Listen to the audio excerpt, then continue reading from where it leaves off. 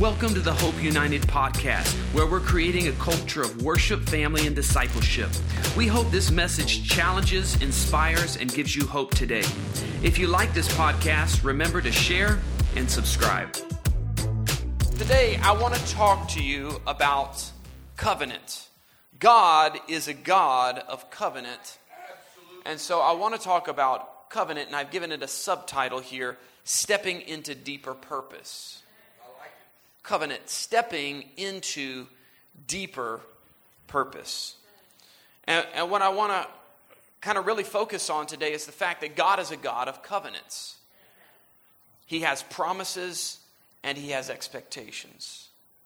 God is a God of covenant. And God always operates through covenant with His people.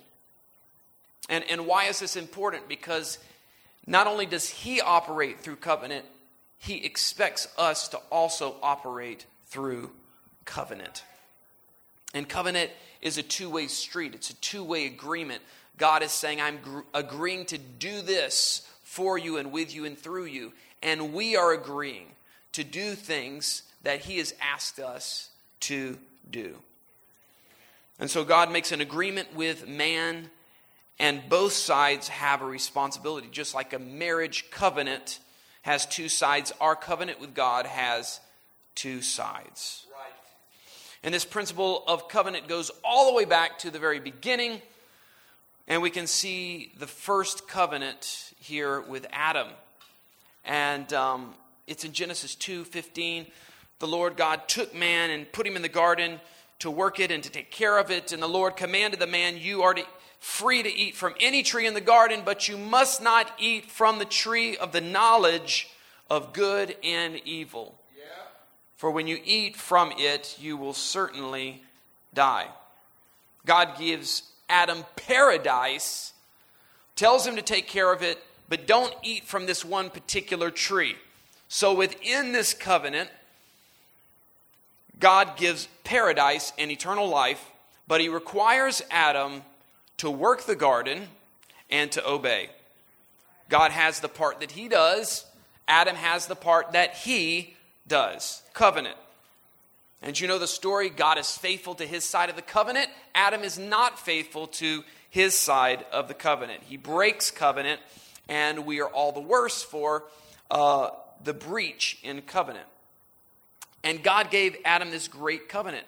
Obey, work the land, and you can live in paradise forever. That sounds like a pretty good deal, doesn't it? Yeah. Obey and work the land, and you can live in paradise forever.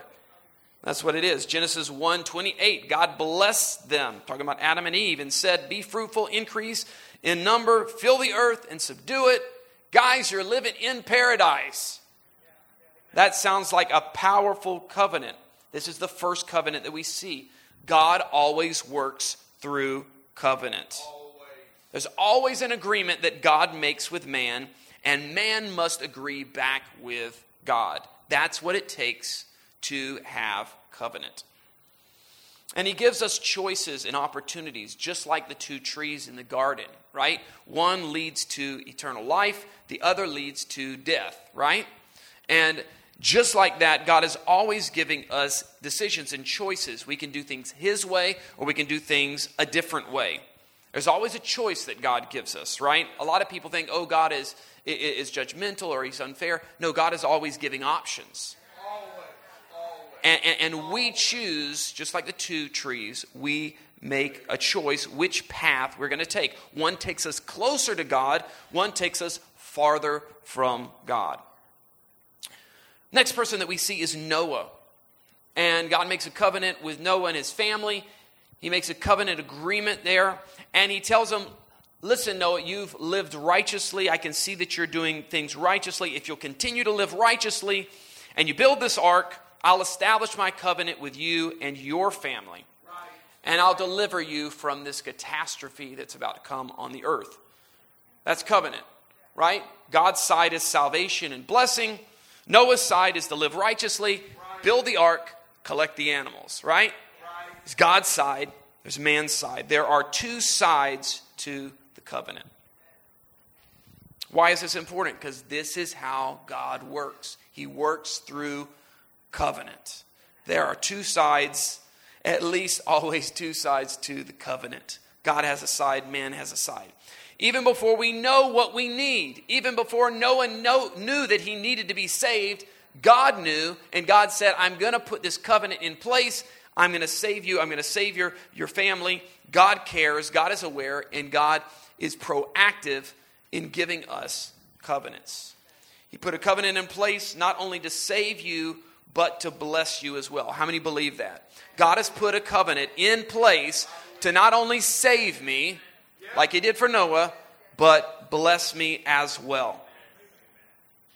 Next, we see a man by the name of Abram. And Abram and Sarai, his wife, they're pagans. Their family is pagan, which means they're worshiping a bunch of different gods. But Abram is listening. And God starts to speak to Abram and tells him, I want to make a covenant with you. If you'll leave your father's house, leave all these gods behind, and go where I'm going to show you, I will establish a covenant with you and your family and your descendants. Genesis 12:2, you can find it right there. I will make you into a great nation, and I will bless you. I will make your name great, and you will be a blessing. And I will bless those who bless you, and whoever curses you, I will curse, and all people on earth will be blessed through you. What was Abraham's part? His part was to leave his father's house and all those old things and all those old gods and go to a place that he'd never seen before, and God would reveal that to him. Again, there's two parts of the covenant. God promises what God promises and what God requires. Covenant, what God promises and what God requires. Two important, essential ingredients. What God promises and what God requires. So God is making this covenant with Abram, and he marks this covenant in a special way by changing Abram and Sarai's name to Abraham and Sarah. Covenant with God, here's the principle, will take you outside your comfort zone. If Abraham wanted to play it safe, he would have stayed at home with his father and his relatives and had that type of support system in place, and he knew where he was, he knew the lay of the land. Or he could do something really risky, like trust God and go on a journey through the wilderness to find his blessing and his promised land. So, being in covenant God will actually take you outside of your comfort zone. It will not keep you in a comfortable place, but rather take you outside. And thank God for Abraham, he was up to the challenge and up to go on a journey with God. He didn't play it safe. He didn't stay home. But he went far beyond his comfort zone. How many are ready in this season to go far beyond your comfort zone with God? Amen.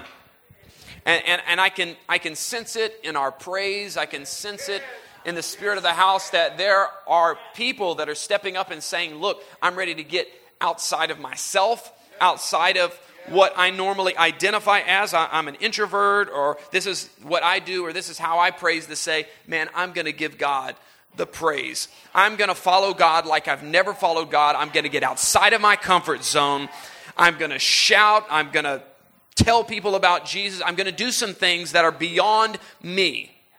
And essentially that's what Abraham did. He said, I'm going to trust you, God, to do some things that are outside and far beyond my comfort zone. Comfortably speaking, I'm sure that Abraham would have rather stayed home in the natural. But something in his spirit said, I'm going to take a chance. I'm going to make a move of faith and go on a journey with God. So I encourage you in this season, that's what God is really wanting to provoke his people to do. Go on a journey of faith. Go far beyond what you're comfortable with. And you will discover the promises of God like never before. You will experience the blessings of God like never before. Everybody wants to get to that place where they say, I will bless you to be a blessing. I'll bless those that bless you. And matter of fact, those that come against you, I'll come against them. You want that type of backing from God, but it comes from a place of getting outside of yourself, getting outside of your comfort zone, following God in that way. Next, we see covenant with a man named Moses. And this covenant is marked by some fireworks, a burning bush in Exodus 3. It was on fire but not consumed. And I'm going to simplify because this is a very intricate covenant that God gives Moses, but I'm going to simplify it a little bit, so you'll have to excuse that a little bit. But God says, I want to make covenant with you, Moses. His covenant was, I'll make you my leader, I'll make you the hero, and you'll perform miracles like the world has never seen. Your part, you got to go back to Egypt and set the people free. Again, there's two parts. Moses would be empowered to do miracles like the world had never seen, and he would have the honor of being God's leader. That was God's part. Moses' part was he would have to be bold, go back, and speak to Pharaoh on God's behalf. And I just want to mention that when Moses left Egypt, he left as he was running from the law. So Pharaoh was trying to capture him and kill him when he left Egypt. So the boldness that Moses would have to stir up inside of himself would say, I'm going to follow God, even though I don't know what's going to happen to me when I go back into Egypt. He could have been arrested. He could have been killed on the spot. At the very least, he could have been made a slave.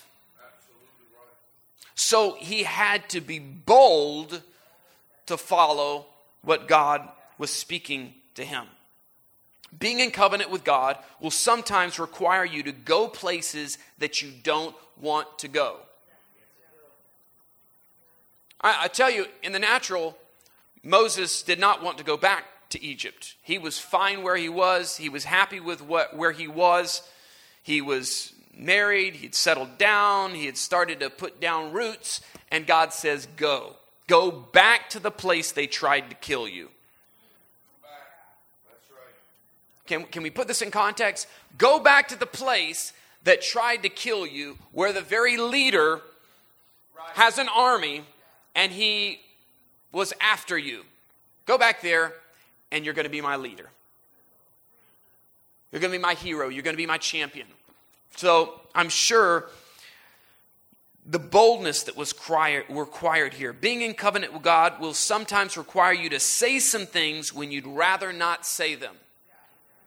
The things that Moses had to say in Pharaoh's court in front of, at that time, one of the most, if not the most, powerful ruler in the world. He had to say some very offensive things. He left as a criminal, and now he's coming back making some very offensive statements to Pharaoh. That's right. Covenant with God will sometimes require you to go places you don't want to go and cause you to have to say things that you'd rather not say. But if you want to see the miracles of God and be God's leader, covenant is for you. Covenant is for you. Because God doesn't do anything outside of covenant. You want to strike covenant with God. You want to be in covenant with God. It's going to cause you to go some places you don't want to go. Say some things that sometimes you don't want to say. And I know there's probably a lot of people that I can highlight throughout the Bible that had some degree, some form of covenant. But I'm gonna bring out Joshua because I like Joshua. Y'all have to bear with me. I like Joshua. It's one of my favorite books in the Bible. I know you probably didn't guess that. The next major covenant that we see is between God and Joshua. He's taken over for Moses, and Joshua was dedicated to the things of God. Many times Moses would leave the tabernacle, and Joshua would stay behind in the tabernacle just to be in God's presence. And so Joshua was a man of God. He loved the Spirit of God. He was dedicated to the things of God. And we see his journey in Joshua 1 through 7. After the death of Moses, the servant of the Lord said to Joshua, son of Nun, Moses' aide, Moses, my servant, is dead. That's obvious. Now then, you and all these people get ready to cross the Jordan River into the land I'm about to give them to the Israelites. And he begins to outline his covenant with him. He tells him to be strong and courageous. So God essentially says to Joshua, if you'll be bold and obedient, I will give you the land. If you'll be bold and obedient, your part is you're going to be bold and obedient. My part is I'm going to give you the land. I'm going to give you places you didn't work for, vineyards you didn't plant. I'm going to give you houses that you didn't build. I'm going to give you the land if you'll be bold and if you'll do battle my way. Every place the sole of your feet touches, I'm going to give it to you. But what I require is that you obey and do battle my way. Being in covenant with God assures you victory. You may go through seasons that it doesn't look like victory. It doesn't feel like victory. It's downright difficult. But if you're in covenant with God, can I tell you today, you are assured victory. When you're in covenant with God, you will win. The end of the story is you overcome. That's what being in covenant with God does. What was Joshua's side of the covenant? He was to do battle God's way. God says, I'm going to give you some special instructions when you go into battles, and you got to do it exactly the way I show you to do it. I'm going to give you victory, but you got to do it my way. So like when you go to Jericho, you're going to walk around the wall 7 times, and then you're going to shout, the walls are going to come down. But then when you go to Ai, I'm going to do a little different. You're going to set an ambush, and then we're going to win that way. That's right. And every different battle is going to have a different strategy. And so this is important for us to see, is that we have to do battle God's way. We don't do battle in the way that makes sense to us or in the way we've seen other people do, or I've seen this formula, I read this in a book. No, God says, I'm going to give you victory, but you got to follow my lead. Do battle my way. And it sounds like such an amazing covenant, right? That God has assured us of victory. But you got to do it his way. Does that sound good to anybody? Then why do so many Christians mess this up? They do all the time. Do you know why? Because we try to do battle our way. I want my healing, but I don't want to be obedient. I want my breakthrough, but I don't want to forgive. Can we get real? If you want to win, you have to do battle his way. Right? I want to be elevated, but yet I don't want to get humble. You cannot win your way. You cannot win your way. You can only win God's way. Joshua was able to be victorious, and he was able to fight much more militarily prepared nations. They were militarily superior to Israel. How was he able to defeat them? By obedience to the battle strategy that God gave. He will tell you to pray in this way. He will tell you to talk in this way. He will tell you to go through this door. And if you want to possess the land, you have to do battle his way. If we fight battles God's way, we will win. And then we see another man. The man David. God makes covenant with David. This is the 6th covenant I'm talking about today. That if David will always honor God and faithfully shepherd his people, that one of his descendants will always sit on the throne. David's side, honor God and faithfully shepherd the people. God's part, I will establish a lasting dynasty, and one of your sons will always sit on the throne. Can I tell you that God always follows through on his side of the covenant? Always. Can I tell you that Jesus came through the lineage of David, and one of David's descendants always sits on the throne? Because covenant is made up of two parts, God's part and our part. So God always works with covenant, and God worked with covenant with David. And he said, if you will honor God with your life and your actions, and you faithfully shepherd the people, that I will do this. This is how this applies to us. If you honor God with your life and your actions, and you faithfully shepherd the things and the people that God allows to be in your life, he will give you a kingly anointing. If you'll honor God and be a faithful shepherd, he will make you a king or a queen upon the earth. God always works through covenant. Honor God, shepherd or steward what God and who God has put into your life well, and he will make you a king or a queen upon the earth. Last covenant that I'll talk about today. Seventh covenant is the new covenant that Jesus made with us at the Last Supper. Mark 14:23 and 24 says, then he took the cup, which then he had given thanks, and he gave it to them, and they all drank from it. This is my blood of the covenant, which is poured out for many, he said to them.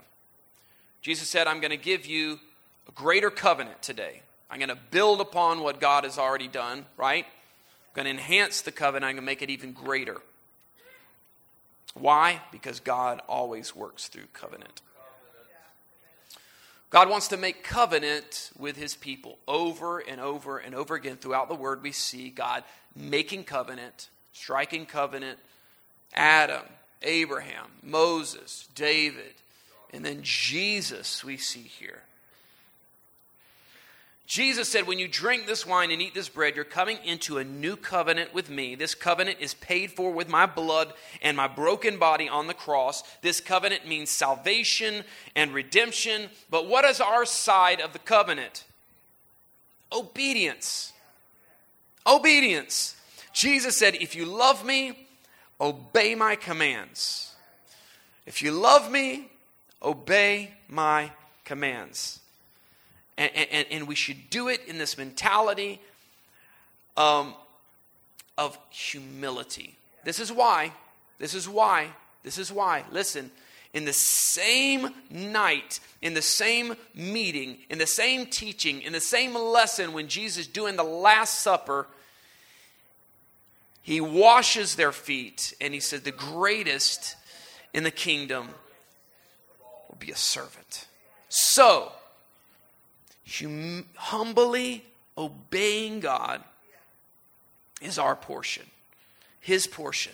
Salvation, redemption, healing, miracles, right?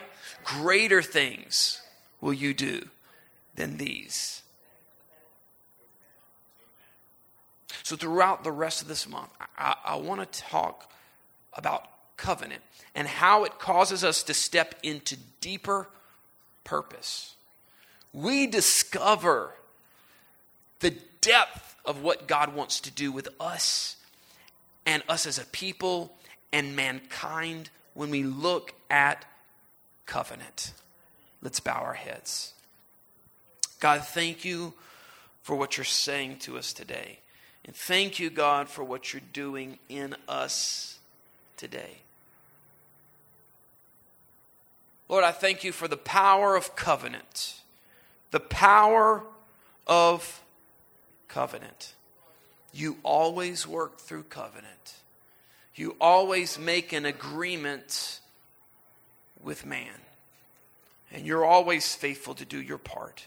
But God, teach us how to be faithful and understand and walk out our part. God, we want to be a part of what you're doing. We thank you, God, for the honor of being in covenant with you. Teach us how to do that. And as we have our heads bowed and eyes closed, maybe you say, Pastor, I'm not where I need to be with Jesus. I need to shift some things in my life. I need to change some things in my life. I want to really walk in covenant with him. I've kind of drifted and I want to get back on course. If that's you, slip up your hand. I want to pray with you right where you are. Amen, amen, amen, amen. Good.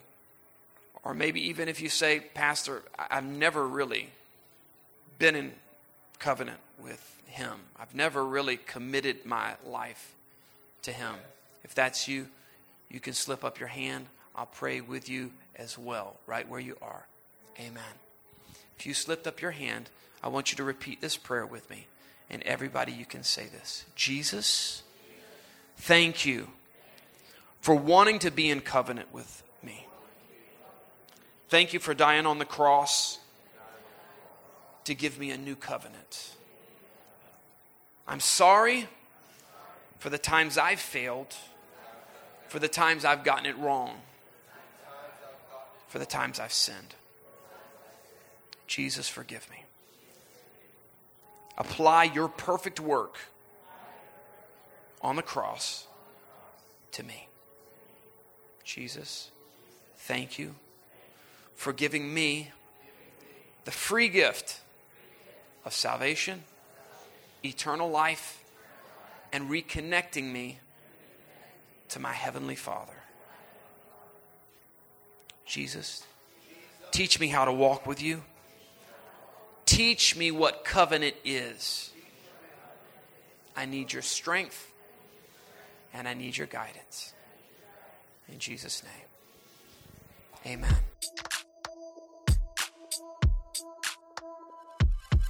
Thanks again for listening.